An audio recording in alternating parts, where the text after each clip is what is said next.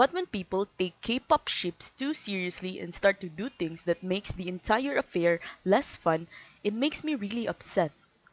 One really common thing with shipping is people getting into massive arguments over which ship is real and which ship isn't.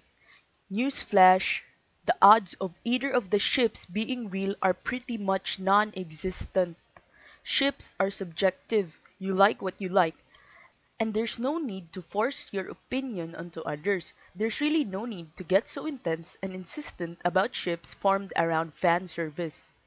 Because even if the ships were real, we as fans would have no way of knowing. Because, to be quite honest, it's none of our business.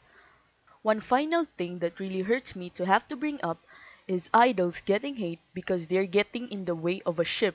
Like really, it's tragic how some idols can end up getting hate for something they A, most likely have nothing to do with, and B, are getting in the way of something that probably isn't real and is just fan service.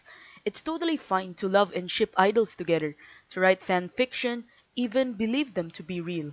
But what's not okay is forcing your opinion onto others, being rude to others who ship different things, bringing idols into the ships, and most of all, hating an idol for being in the way of a ship. I think that idols at least deserve that much respect.